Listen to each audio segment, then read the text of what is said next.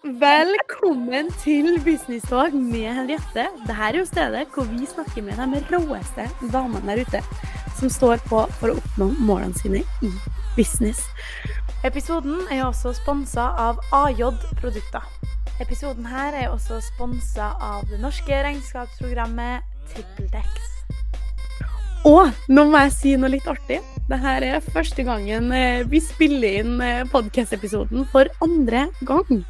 Og det, jeg vil faktisk sette litt lys på det, fordi at hvis man har en litt sånn dårlig dag, man har fått litt dårlig søvn, man føler ikke at man liksom performer like godt, da det helt greit å prøve på nytt, og det gjør vi nå. Så i dag, Lise, skal vi snakke med deg, Lise Sofie Nøss. Hun var for nylig på God morgen Norge og fortalte en rørende drøm som hun hadde som 12-åring. Jeg ønsker å eie et livsstilssenter for å hjelpe folk å komme seg på rett kjør igjen. Og det jo det vi skal gjøre i episoden her, komme oss på rett kjør igjen. Og i dag, som 24-åring fra Steinkjer, har hun bygget opp sitt eget kostholdsunivers med over 11 000 følgere på Instagram. Hun har gitt ut bok og driver med one-on-one kostholdsveiledning. Og hvem kunne da trodd at drømmer som du har som liten blir til virkelighet? Så i 2 år og 10 måneder har Lise Sofie drevet for seg selv og oppnådd masse innenfor lidenskapen sin, nemlig bedre kosthold, cravings og det å hjelpe folk til å bli sunnere. Og jeg lurer liksom på, hvordan holder du deg sunn i en travel hverdag som selvstendig gründer? Hva gjorde du for å komme deg dit du i dag? Og hvordan kan vi andre gjøre det samme? Velkommen til Business Talk, Lise. Tusen takk for deg for gjester på podden, og ikke minst gjester igjen. Det var en litt sånn interessant greie det sist nå, at jeg lærer jo aldri det med balanse, spesielt på starten av uka, så føler jeg at jeg har så sykt mye energi, ikke sant? At jeg kan gjøre alt, at det er ikke noe problem å ha en 12-timers dag, og så spille en podcast. Og så får jeg jo litt sånn aha-opplevelsen en gang at, oi, jeg er ikke supermenneske. Og da, ja, da er jeg veldig takknemlig for å ha muligheten til å få gjester her igjen da. Så det er fint, og det er fint at vi kan snakke om det, kanskje. At det er sånn, ja. Alle dagene er ikke kjempefin, alle dagene er ikke sånn perfekt, og det er greit. Det er en del av det å være menneske. Og det regner jeg med du også kanskje har kjent på før, at alle dagene ikke er like feilfri. Ja. Akkurat det, og jeg synes egentlig, jeg lurer litt på det om jeg skal si det, men vet du hva? Jeg er bare rett frem, og jeg er bare ærlig, og jeg synes vi skal være ærlige, og det å være ærlig viser jo det at vi er jo bare mennesker, som du også sier.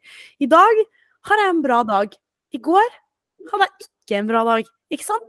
Og det er sånn det er å være menneske, det svinger, og det er også helt greit, men jeg skrev også ned i dag at jeg er takknemlig over at jeg har styrken til å fortsette de dagene det er tungt. Fordi det er jo det som gjør at du får de gode dagene. Uten de dårlige dagene, så er det jo ingen bra dager. Er du ikke litt enig? Absolutt. Og det er derfor jeg føler også de dårlige dagene ikke går over flere dager, eller over mange timer, for at det i hvert fall jeg har opplevd for meg selv, er at når jeg sitter med følelsen, så er det også lettere at den, på en måte, den blir akseptert, den blir godkjent, og tanken på, akkurat som du sa, tanken på at ok, men når det blir en god dag, eller når det blir en god følelse, så kommer den følelsen til å føles 10 ganger sterkere ut, fordi at man vet hvordan det var å sitte med den negative eller den tyngre dagen, om det så bare er litt ekstra stress, eller om det er det å være ekstra trøtt, så vet den det at legg merke til når oi, nå føler jeg meg oppe. Oi, nå kjennes det godt, og det er lettere å ta det inn og være takknemlig for det. Så jeg er helt enig i det du sier.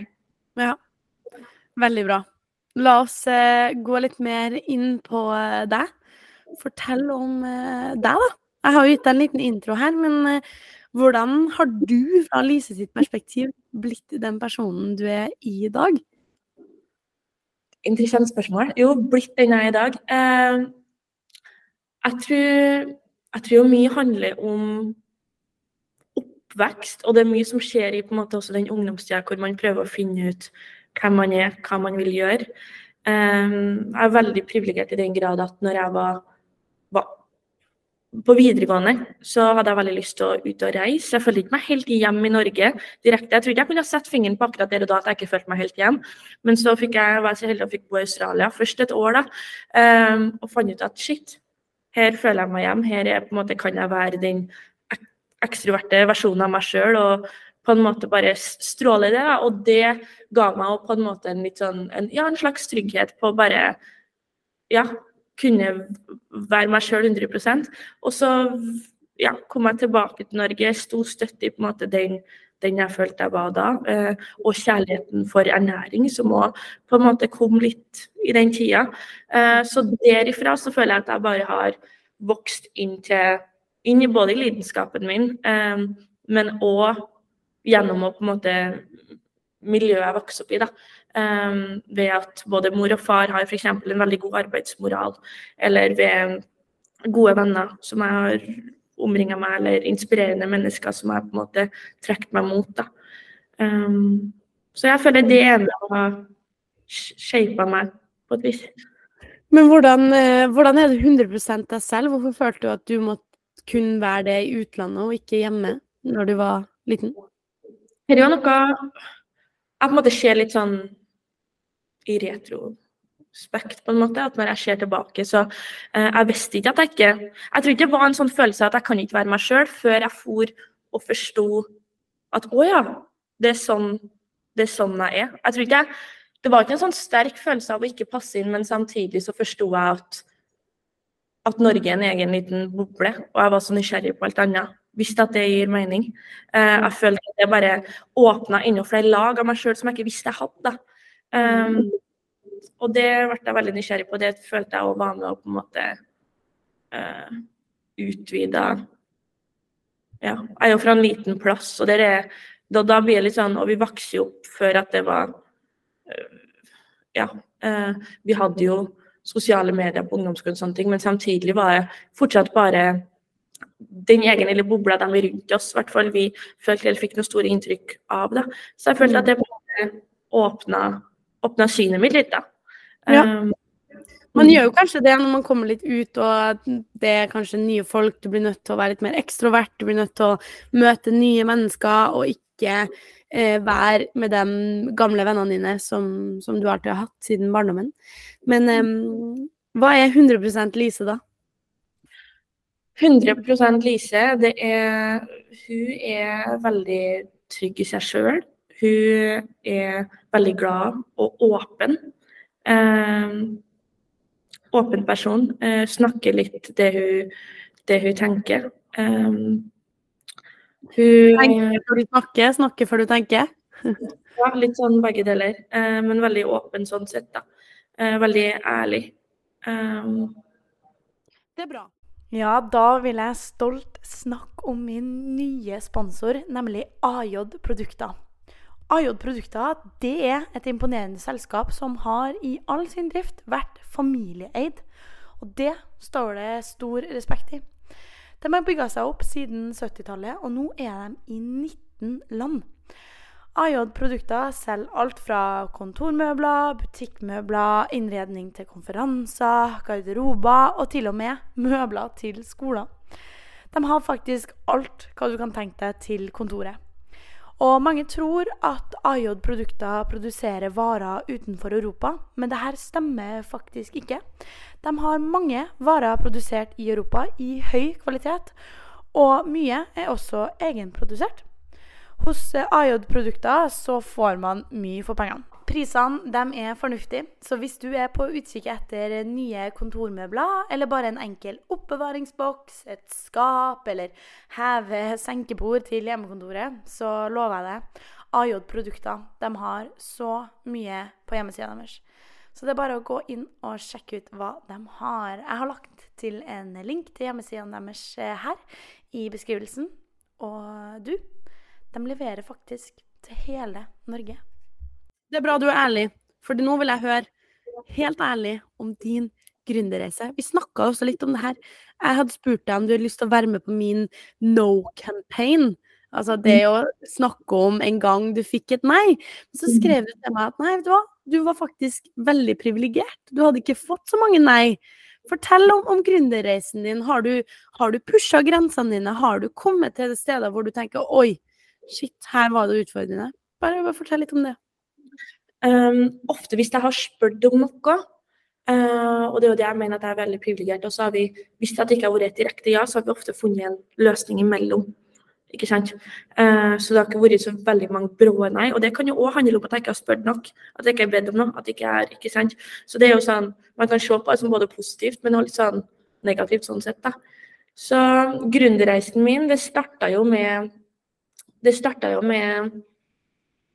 egentlig med Instagram i den grad, for det var det som ga meg muligheter underveis. Når jeg gikk siste året på bacheloren, så kom jeg i gang med en ernæringsinsta. Jeg ville egentlig dele kunnskap om ernæring, men også utfordre meg selv. Utfordre meg selv på å formidle. Alltid vært veldig glad i bilder, video, tekst, så det å utfordre meg selv litt på den biten. Og så postet jeg der for litt gøy, og når jeg da var ferdig med studiet, så forstod jeg jo at det var også ganske lite jobber innenfor ernæring, som var veldig synd, som jeg håper at det blir lagt litt mer til rette til, men det er egentlig en sjekk. Så du startet på Instagram. Hva var strategien din da, når du hadde 0 følgere? Hva var det du gjorde? Og nå har du jo snart 12 000. Hva skjedde? Det var egentlig 0 strategi. Det var egentlig kun for egen hobby. Jeg gjorde det fordi at det var min lidenskap. Jeg hadde ikke noe sånn mål om at jeg skulle bli kjendis eller noe sånt. Ikke at jeg er kjendis, det er jeg absolutt ikke. Men jeg hadde ikke noe sånn store mål sånn. Jeg gjorde det fordi jeg syntes det var gøy. Jeg gjorde det fordi at jeg syntes det var meningsfullt, fordi at det var en fin måte å utfordre meg selv på. Når jeg da ble ferdig med bacheloren og forstod at vet du hva her, det er veldig lite jobbmuligheter. Ok, kanskje jeg kan starte noe eget da. Og da kom jeg i gang med, jeg startet først et enkeltmannsforetak, så jeg kom i gang med foredrag, så jeg hadde en del foredrag i Trøndelag, som var veldig, veldig givende. Var på videregående og snakket om det med et vanskelig forhold til mat, jeg snakket på verdensdagen for psykisk helse, Universitetet i Agder og Nord Universitet, så det var veldig givende å få de mulighetene da. Men jeg var også sånn, jeg var ganske nysgjerrig, det var ikke at ting bare ble lagt i fanget på meg heller.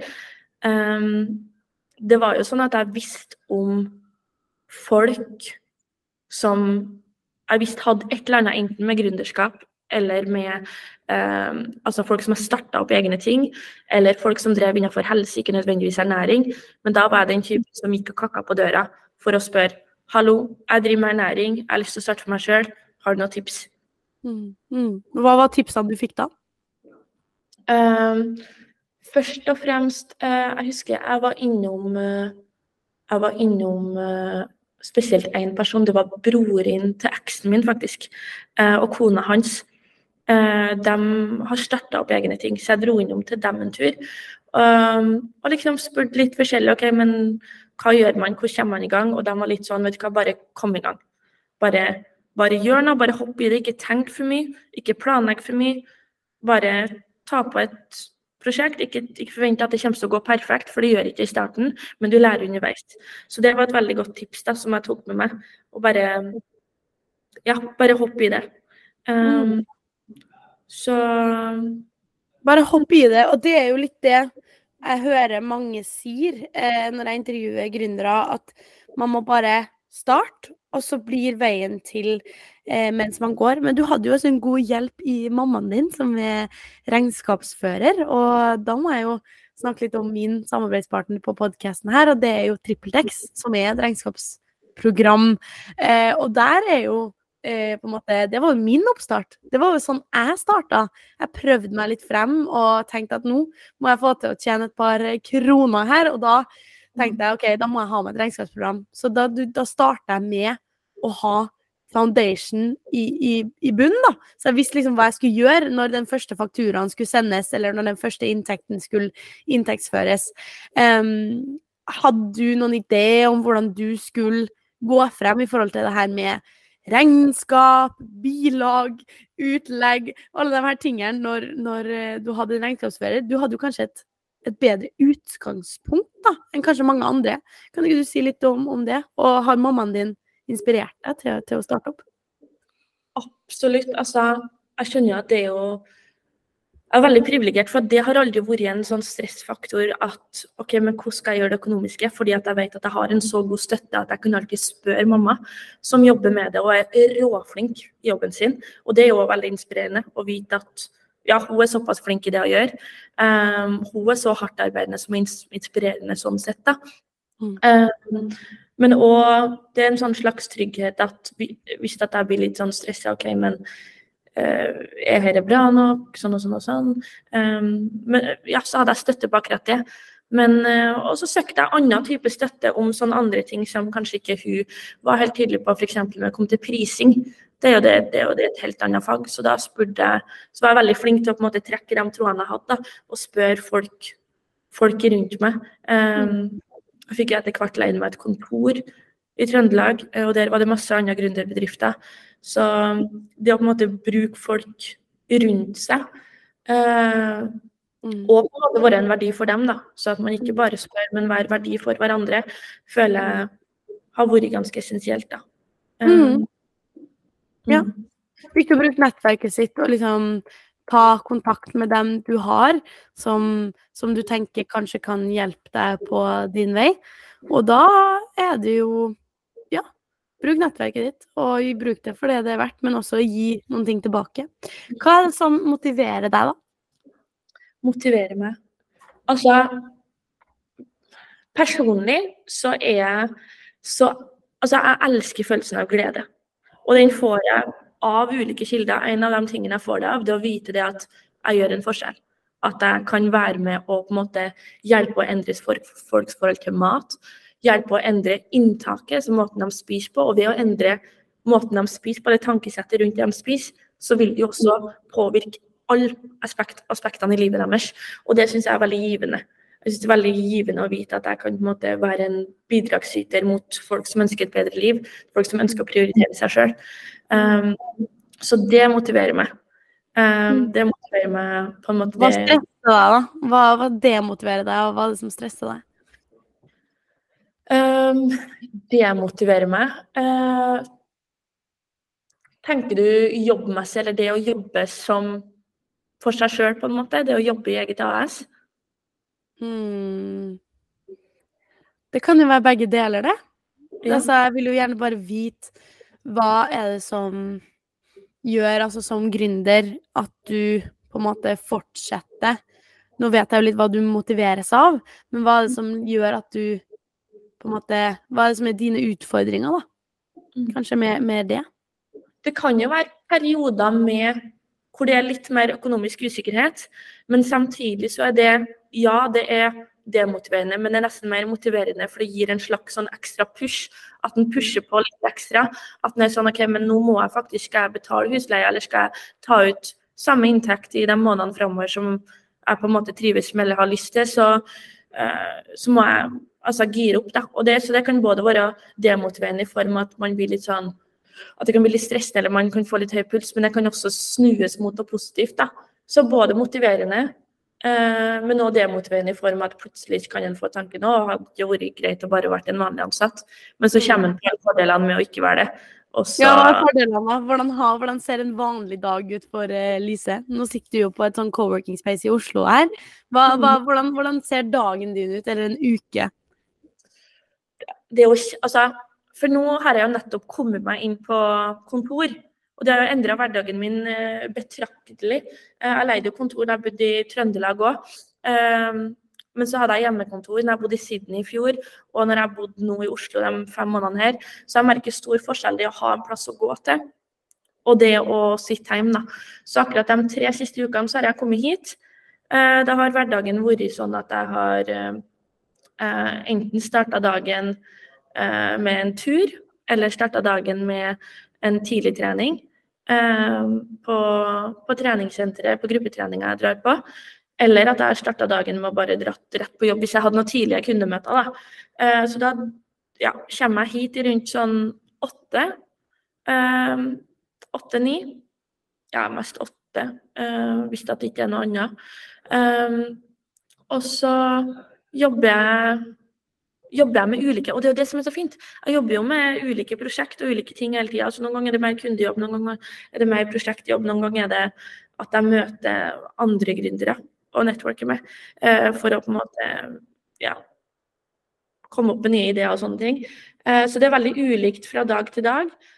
Og så har vi felles lunsj da, klokka 12 på bygget her, og det er kjempekoselig. Og det er jo det som jeg merker veldig stor forskjell i å ha noen rundt meg, ha noen å prate med, sånn at man ikke sitter alene hele tiden. For man kan godt bli litt ensom, ja. Ja, og så får den veldig fort, i hvert fall jeg da, som er ekstrovert, får litt sånn munndiaré hvis jeg først møter noen. Og det er bra du får snakke her i dag da. Ja, så det er akkurat det. Så det er veldig bra. Bra du får liksom uttrykk for de tingene du vil si. Du er jo en formidler, og det har du jo vært hele veien gjennom sosiale medier, men det kan jo gjerne bli litt ensomt hvis man skal drive en business via sosiale medier, at man på en måte snakker til et kamera, men så av og til så får man jo masse feedback inn, men man får ikke den der menneskelige kontakten. Det var bare litt sånn, hvordan skaffer du deg nye kunder? Hvordan sørger du for å ha en god sånn revenue stream da? Skaffe nye kunder, det gjør jeg jo gjennom sosiale medier i form av at min strategi sånn sett er jo å bringe verdi i form av nyttige tips, og så hvis at noen resonerer med det, eller kjenner at vet du hva, jeg liker måten hun formidler på, så eller så kanskje de også tiltrekker seg litt mer meg som veileder. Jeg ønsker også kunder som på en måte kjenner seg, for at det greia med kosthold er at folk har veldig ulike filosofier, ulike fokus eller ulike måter å gå frem på. Så mitt sånn ideale det å kunne nå frem til folk som på en måte allerede liker tipsene eller fokusene jeg har, det er jo kjempesupert, ikke sant? For da vet jeg at de er på samme bølgelengde eller har lyst til å jobbe mot de målene da, som jeg kan hjelpe dem med. Ja, det bør være en kjemi da, imellom coach og kunde, skulle jeg si. Ja, jeg er litt uenig faktisk da, at det trenger ikke å være en kjemi hvis at man er en god veileder egentlig, fordi at man tar på seg en slags rolle hvor man er en veileder og veileder med utgangspunktet man har, fordi at jeg som veileder skal jo ikke dele noe om mitt liv, hvem jeg er, hva jeg gjør, det er ikke på en måte jeg som skal prate sånn sett, men jeg skal være der som en veileder for kunden min da. Og da tar jeg på en rolle at jeg bruker for eksempel motiverende intervju, og bruker jeg det riktig, så skal jeg trenge å ha en kjemi, fordi at skal man ha kjemi mellom to mennesker, så føler jeg at da må begge dele, men jeg skal ikke dele, det er ikke min rolle, det er ikke det de betaler for. Så jeg er ikke helt enig med kjemidelen, men det at de er åpne for å jobbe med kosthold på en helhetlig måte da, i form av at ok, vi skal også stilling til deres forhold til mat, og ja, helheten rundt det. Så det er bra å være uenig, jeg synes det er fint da. Da får vi en god diskusjon. Men hvordan holder du deg sunn da? I en travel hverdag, og sånn, du veileder jo andre i å spise sunt. Er det ofte at du følger alle reglene selv, eller hvordan gjør du det? Og holder den balansen som vi snakket om innledningsvis. Hvordan opprettholder du den? Det er jo det. Man har jo noen glipp av og til. Man klarer det ikke alltid, men hva tenker du? Min største motivasjonsfaktor når det kommer til kosthold og andre gode valg for helse, og som snakker om for eksempel det med å forebygge stress eller holde seg aktiv, og spise næringsrik ikke minst, det er følelsen av å være fokusert, følelsen av å ha konsentrasjon, følelsen av å ha overskudd. Og når jeg tenker på hvordan kosthold påvirker disse tingene, og at det til sammen gir meg en glede og en drivkraft som jeg på en måte elsker, så blir det veldig enkelt for meg å ta næringsrike matvalg, eller prioritere næringsrike matvalg. I tillegg så er jeg jo privilegert i form av at jeg synes det er artig å lage mat. Jeg synes det er enkelt for at jeg har gjort det mye. Det er ikke på en måte, altså det vil jeg si er en veldig fordel når det er snakk om det, for det er ikke en selvfølge at den er glad å lage mat, det er ikke en selvfølge at den synes det er artig eller foretrekker næringsrik mat. Men så jeg prioriterer det ved å sette av tid til det. For det tar lenge tid å lage mat fra bunnen av hver dag. Men hvordan kan sånne folk som ikke så privilegert som deg spise sunnere da? Har du noen tips og triks? Man kan jo alltid lære seg enklere med måter. Det jo ikke sånn at jeg lager en 5-stjerners middag hver dag akkurat heller. Det var ikke det jeg skulle få fram, men å finne litt tips og triks på, men hvordan kan jeg gjøre den litt mer næringsrik? Hvordan kan jeg tilsette minst en farge? Hvordan kan jeg på en måte oppgradere, justere? Så hvis at den for eksempel veldig glad i havregrøt, da, for å si det sånn. Det kan jo være, det kanskje et næringsrikt alternativ, da. Men til frokost, hvordan kan jeg oppgradere? Hvordan kan jeg gjøre at jeg holder meg mett lengre? At jeg blir mer tilfredsstilt ved å tilsette litt fett, ved å tilsette enda mer proteiner, ved å tilsette mer volum. Sånne type ting, da. Så det å tenke kanskje at i rettene man lager, hvordan kan jeg oppgradere? Oppgradere. Ja. Og hvordan skal du hvordan skal du oppgradere deg selv? Hva dine største mål og drømmer? Hva vil du gjerne oppnå? Oppgradere meg selv? Det var et veldig godt spørsmål.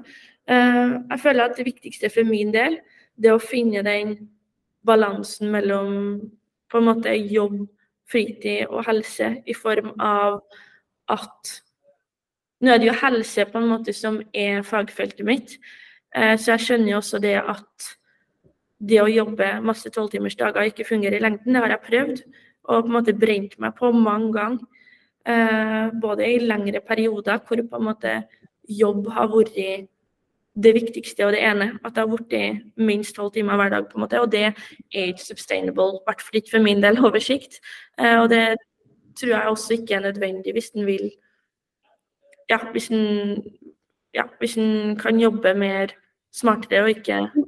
Sånn, det skjer jo gjerne veldig ofte når du gründer. Du brenner så mye for det du holder på med, at du bare kan jobbe og jobbe og jobbe og jobbe, og så merker du ikke selv din egen helse.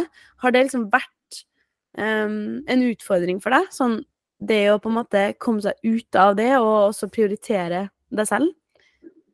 Absolutt. Så spesielt under covid, jeg var i et forhold med langdistanse, så når han reiste hjem tilbake, da hadde han bodd i Norge et år, og så reiste han tilbake til Australia, og så hadde jeg liksom noen måneder i Norge hvor jeg kunne skulle fokusere på jobb, før jeg skulle flytte til Australia da. Og da var jeg sånn, men nå skal jeg fokusere på jobb, så da var det så at jeg ikke prioriterte så mye sosialt liv. Jeg jobbet fra jeg våknet til jeg la meg, for jeg var også på en måte fokusert på det. Jeg synes jo det var gøy også. Men da merket jeg liksom at gradvis jo flere måneder det gikk, og hvor mer ensom jeg var, jo mindre jeg trenet, jo mindre jeg på en måte fikk inn litt natur, eller fikk inn litt pause fra jobb, for det endte jo med at jeg jobbet fra jeg våknet til jeg la meg, så drømte jeg om jobben i tillegg. Og da fikk jeg jo ikke noe pause, da fant jeg ut at det som skjedde, at jeg gradvis nesten mistet interessen, eller at jeg begynte å kjenne på at nå begynner jeg å kjenne på en type stress som jeg ikke kan håndtere, fordi at jeg jobbet med forebygging av stress i det hele tatt. Jeg prioriterte ikke det, jeg gjorde ikke, det var ikke noe practice hvor jeg preach inn i bildet akkurat på det tidspunktet, for jeg var så fokusert, bare gjøre mest mulig før jeg skulle flytte da. Og da merket jeg jo, da fikk jeg en sånn massiv sånn eye-opener at når det nesten nådde punktet at jeg på en måte mistet meg litt da. At nå må jeg begynne å prioritere sosialt liv. For det var det som kanskje var det største mangelen akkurat da. Mangel på det sosiale. Hva var det som fikk at du kom tilbake igjen da? Hva var det du gjorde? Når innså du det? Hvordan innså du at du på en måte var på vei til å bli utbrent? Man blir jo kanskje det hvis man begynner å miste motivasjonen for det man egentlig brenner aller mest for. Ja, så det var største tegnet. At jeg begynte å miste litt sånn interessen for, jeg begynte å miste kreativiteten. Og det jo kanskje noe av det første som skjer når man går i retningen mot utbrent, det å miste kreativiteten. Og da mister den jo på en måte litt sånn trua på det den får til, i en viss grad også, at lettere å begynne å overtenke eller stresse over ting som man vanligvis kanskje ikke har stresset for. Så jeg kom meg nå til Australia og kom meg på en måte videre, og så var jeg der i en periode, og så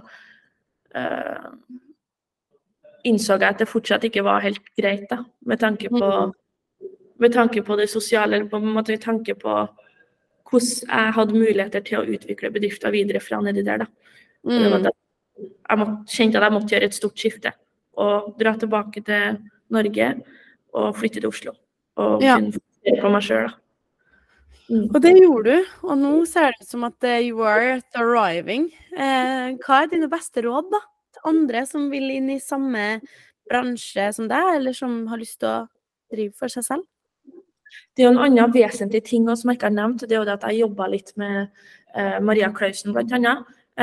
Så jeg har hatt en partner i den form at vi har nettsida våre sammen. Så jeg har alltid hatt hun og på en måte ringe til dele erfaringer. Altså jeg har jo aldri vært helt alene, selv om at man kanskje har vært i perioder hvor jeg følte meg litt ensom. Så jeg har aldri vært helt ensom for at vi har hatt hverandre.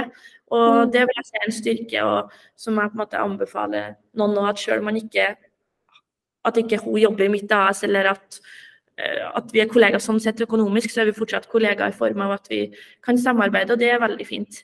Så det å ha det, og ikke minst det med at hvis den har mulighet, leie seg et kontor, ha en plass å gå til, gjerne med folk rundt, spesielt hvis den er en ekstrovert.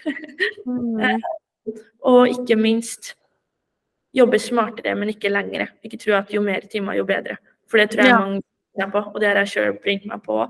Så det å på en måte tenke at ja, men det er produktivt å ta vare på seg selv, det er produktivt å stresse ned, eller gjøre sine hobbyer, ha hobbyer utenom jobb, at ikke det blir det eneste hobbyen man har. Fordi hvis jobb blir den eneste hobbyen, så kan det bli litt vanskelig å koble av da, og recharge. Og det tror jeg er viktig for å være så kreativ som man kan være da. Enig. Jeg er helt enig. Men det er vanskelig å rive seg vekk fra det, fordi når det er så gøy, og du har lyst til å oppnå alle målene dine, så du bare må gjøre det. Men viktig å huske på balansen. Det er kanskje hele budskapet med episoden her, at balanse og det å drive på med andre ting enn bare jobb er viktig. Og nå kommer siste spørsmål her, som jeg alltid stiller gjestene mine, og det er, hvis du fikk 5 millioner kroner nå, hva ville du gjort med det? Det har gått rett inn i egen bedrift for å videreutvikle videre. Jeg hadde ansatt folk, jeg hadde skalert opp, jeg hadde gjort mitt beste sånn at vi kunne ha nådd ut med mer kunnskap, mer praktiske tips til befolkningen på en større skala. Så jeg ville ha gjort mer forskjell. Jeg ville ha ansatt folk, jeg ville ha skalert opp, jeg ville ha gått kun i bedrifter. Så, Det er en gjenganger det. Det ville vært rart hvis du ikke hadde svart det. Hver gang jeg stiller gründere av det spørsmålet her, så er det bare rett inn i bedriften, og noen sier også at jeg hadde tatt meg en fet reise, og så for å få slappe av, få litt den balansen, og så legge inn i bedriften. Så det høres veldig bra ut. Hvis ikke, har du noe siste sånn på tampen, råd, tips, noen ting du vil si før vi avslutter? Ja, og prioritere egen helse i form av forebygging av stress, i form av aktivitet, i form av næringsrike måltid, er produktivt. Det er produktivt. Bra! Tusen takk for at du ble med for gang nummer 2. Det har vært en ære å snakke med deg, og jeg håper at folk får med seg, eller dere får med dere litt sånn tips, og også en ærlig view på det at balanse i gründerlivet, det er viktig. Takk for nå. Tusen takk for at jeg fikk gjeste. Det var kjempestas. Ha det! Ha det!